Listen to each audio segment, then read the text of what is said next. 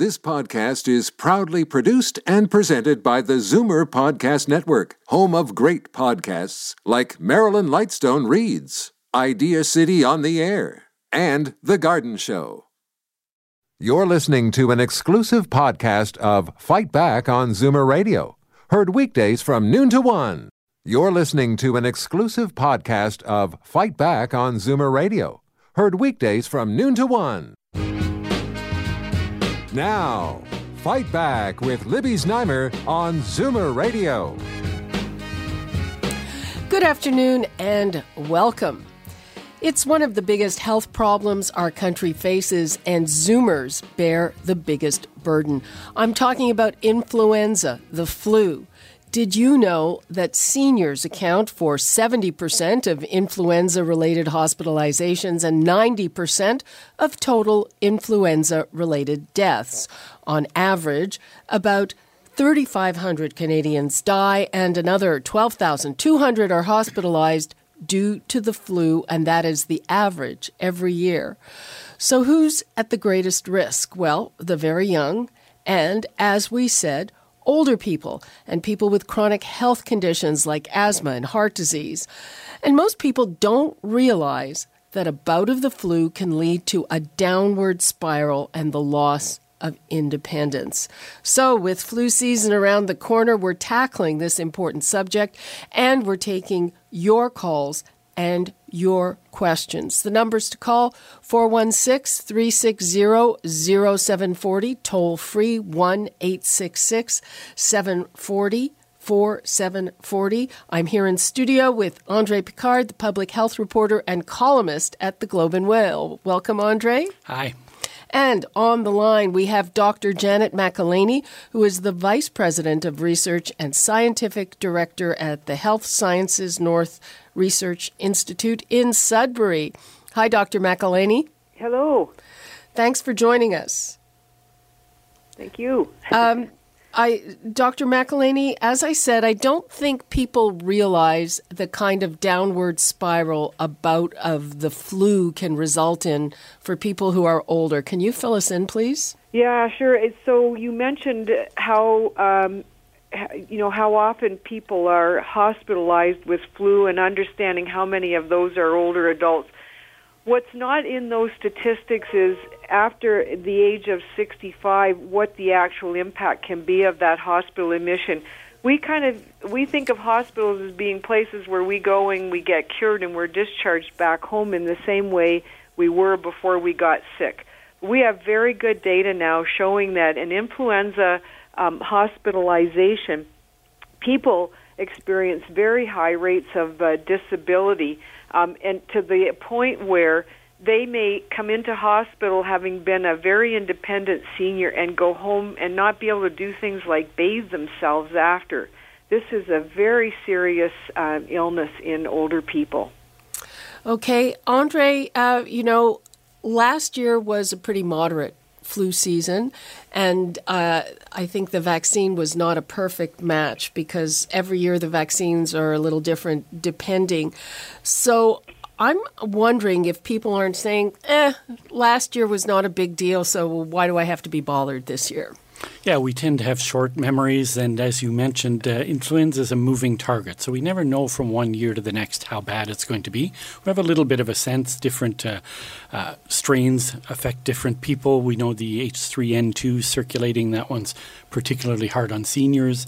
H1N1 doesn't have a big impact on seniors, but more on younger people. So it depends what's circulating. So it's hard to predict in advance. They try to predict to put the right strains in the vaccine, but there's often what they call drift, so it misses the mark a little bit. So yeah, there's all kinds of reasons that people can say, maybe it won't work. But the bottom line, I think, for the public is it's better to have the vaccine than not have it. It's better to have some protection than none. Okay, and I think another thing that most of our listeners are probably not aware of, I mean, we know that certain things happen as you age, but so the immune system declines. What does that mean exactly, Dr. McElhaney? Well, everybody understands about antibodies and how that might protect you when you're vaccinated. But we actually have a whole other part of the immune system called the T cells. And these are the killer cells in the body that are they go in and they find the virus-infected cells that are little factories for viral replication. And they go in and kill those virus-infected cells to actually clear the virus from the lungs. That's really important in preventing serious complications of influenza. So vaccination is to re-stimulate that memory of those cells so they know what they're going out there to look for. Okay.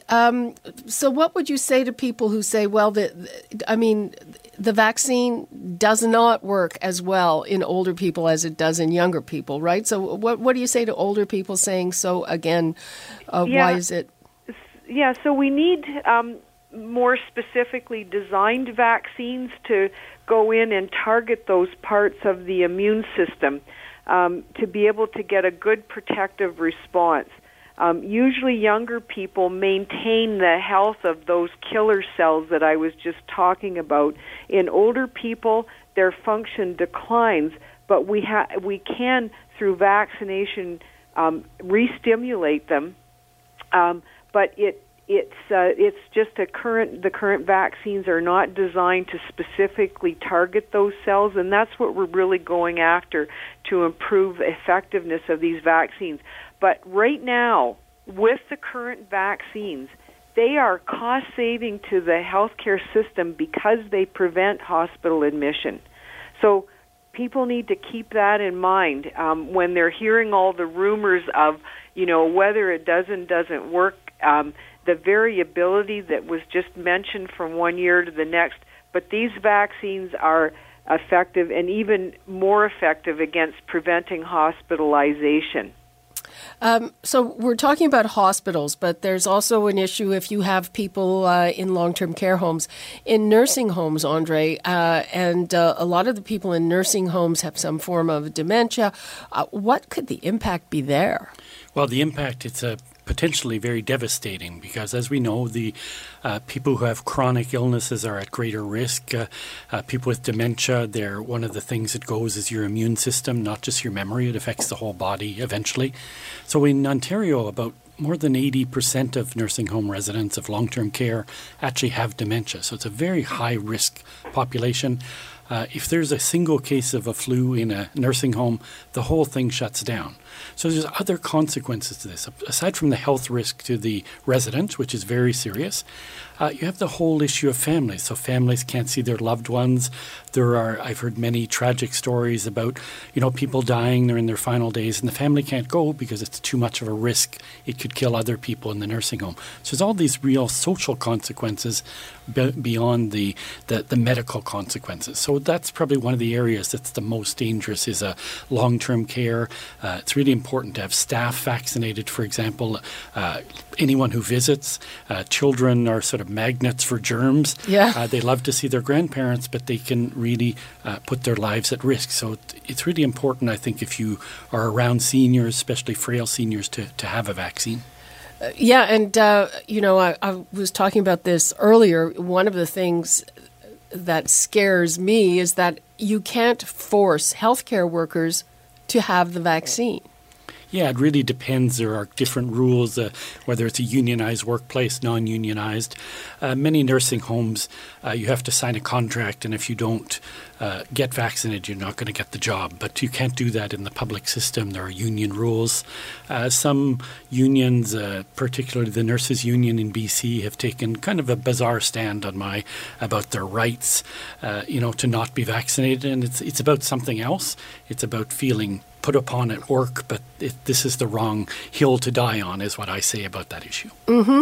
And, you say something that really appeals to me, and what you're trying to say to people is if you're not going to do it for yourself, do it for others. Yeah, that's my line tends to be, do it for your granny. So a lot of people are healthy. They say, I don't have to worry about the flu. They're wrong because it can be devastating even to young people. But if you have this attitude that it's not going to hurt me, you can still carry the flu and you can infect other people. Anybody with chronic illnesses, if you know anyone with COPD or asthma, who's had cancer, children with compromised immune systems, or many, many people who are at higher risk, and you put them at risk by, just being loosey-goosey about this. It doesn't matter. Okay. Listeners, we want to hear from you. We want to know, are you planning to get a flu shot? Do you usually get a flu shot? If not, why don't you think it's important? Do you have questions about what the possible consequences of a bout of the flu can be? Because, again, I don't think that people are completely aware of that. The numbers to call, 416-360-0740 or toll-free 1-866-740-4740. I'm here with Andre Picard, who is a health reporter and columnist for the Globe and Mail, and Dr. Janet McElhaney. Dr. McElhaney, in addition to the medical conditions that we've been talking about, the flu can trigger heart attacks and strokes. Is that right? Yeah, and so it's because the virus stimulates such an inflammatory response in the body, and these are the mechanisms that we have for the body to basically attack foreign invaders like viruses, like bacteria. But as you get older, one of the things that happens is that you no longer are able to turn down that response as your body starts to, be able to mount an attack at that virus. And so what happens is these inflammatory mediators go throughout the body. They can cause things, as you mentioned, like heart attacks and strokes. We even know that it gets in the muscle and increases people's risk for falling and breaking their hips. So it's really a pretty invasive thing that's happening.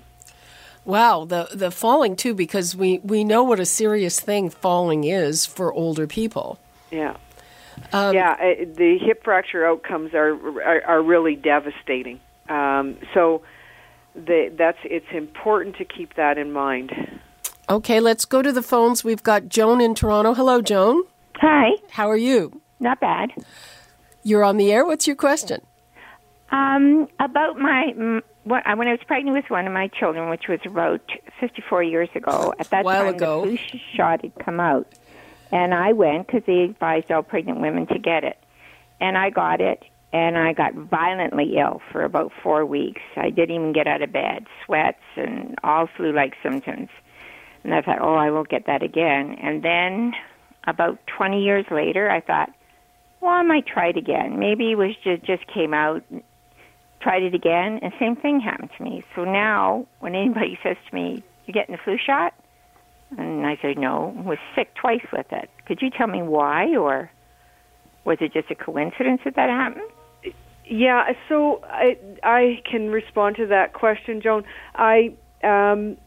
So what I would say is that we've set up clinics across Canada through the Influenza Research Network where you can go and have these reactions to the vaccines reviewed, because when we look at these things in detail, oftentimes it isn't the vaccine itself. It may be that you had a particular reaction to some components of the vaccine. And so I would really urge you to get a referral to a specialist, either an allergist, immunologist, or an infectious diseases specialist, to actually look at what may have happened, because I get these stories all the time, and people often go out and get vaccinated and have no problems. One of the things that does happen in older people that I'm aware of is that we have a lot of respiratory viruses that circulate. They're not influenza, but they circulate around the time that we vaccinate people. And so when people go and get their vaccines, they're still at risk of getting these other viruses, and they often mistake that as the vaccine having given them the flu. We know that's not the case, but that could have been one of the reactions that you experienced.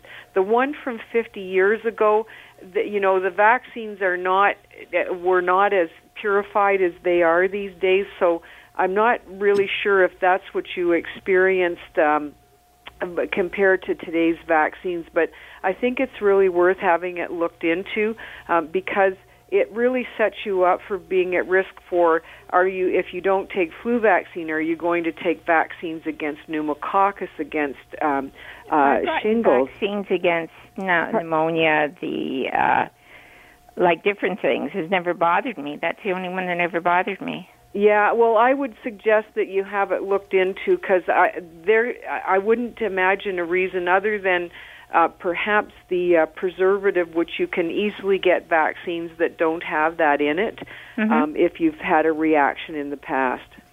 Okay, so how would I go about that? You should just talk to your doctor. The different brands right on the labels will tell you whether there is something called thimerosal in it. Mm-hmm. And just get the ones without that in it. Okay.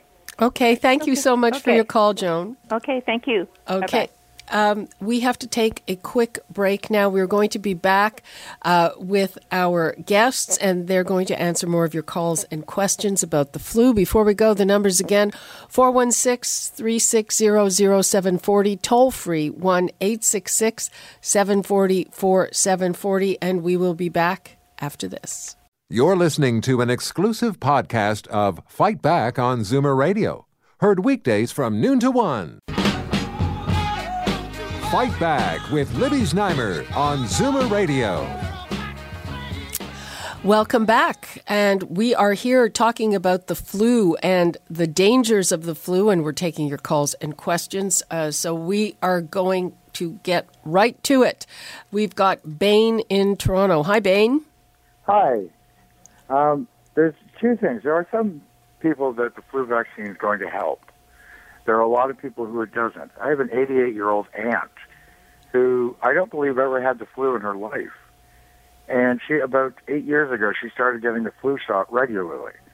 She lives in a seniors building. She began getting it regularly because they came to the building to give it to them. And every winter she had sniffles and she didn't feel so great when it was really cold and so forth. And I talked her out of doing it last year, and she was fine all winter. And it was a cold winter, too. And she was fine. I think there are some people that it helps, people who are prone to sickness. Myself, I've had the flu once in my life, and I'm 50. And I've never had a flu vaccine. I think the doctors really want to respond to that. Who wants to go first here, Andre or Dr. McElhaney? Dr. McElhaney. Sure. So last year, it so happened that we had the H1N1 strain that was the predominant circulating strain, and actually didn't come through until very late in the year, around about March. And actually, older people are protected against that type of influenza because they were exposed to it in childhood. So we saw very low influenza attack rates in older people last year. But this winter, because it has tended to alternate between those strains and what's called H3N2, what we would predict for this year is that we've got H3N2 coming through, and that's the one that has the biggest impact on older people. Clearly moving into a congregated setting for older people is going to expose folks to all of the respiratory viruses that circulate, many of which we don't, in fact, flu's the only one we have a vaccine against. So I can't comment on, last year other than the type of flu that went around versus why it may have been a less of a problem a year in terms of these other viruses that circulate. Okay. But we do see that fluctuation. Okay, thanks. Let's go to Joan in Burlington. I'm trying to get in a few calls before we have to go. Hello, Joan. Hi. Just wanted to comment. I first had my flu shot in 92. I've had it every year since. I have never had the flu since. I had laryngitis twice, and all that time I doubt if I've had 3 colds. So I honestly I told all my kids, get the flu shot. Those who didn't get a flu shot on certain years, they came down pretty bad with it. So the next year, what happens? They get the flu shot, and they're fine. So it's something I would highly recommend to everybody. My grandchildren get it. It's something. Even when my husband was alive, he was getting it, and he never got the flu. The occasional cold because he was getting on in years. But believe you me, it has to be a lifesaver for a lot of people. Okay, Joan, thank you for that. I hope people are listening. I hope so too. Okay, Rochelle in Toronto. Hello, Rochelle. Hi. I have a compromised immune system. I have a low neutrophil count. They don't know why. It's called chronic idiopathic neutropenia. And I was always under the impression, I think I was told that I should not have any vaccines, pneumonia or shingles or flu. I avoid all of those because I thought it could trigger my getting those conditions. Is that true or not? Dr. McElhaney?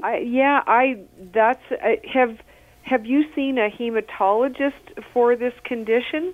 No, I haven't. Yeah, so, I would be looking to a specialist to actually advise you about vaccines in this situation, because I can't think of a reason why you would not get vaccinated. In fact, I can think of every reason why you should.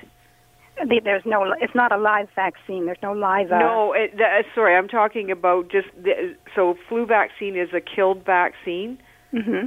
Yeah, so it can't infect you.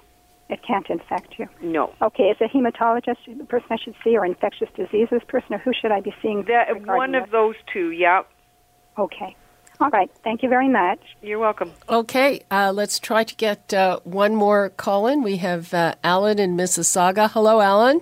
Hi, how you doing today, Libby? Fine. See from my little screen here, you don't believe in the flu shot. No, I don't never believe in a flu shot, and I never will get a flu shot. If you know what they put in this flu shot, one of the items is mercury. What? Now, how can mercury be good for you? Libby, I'm not going to be very long. I just want you to look up this site. I'm going to give you a site here, www.bewellbods.com.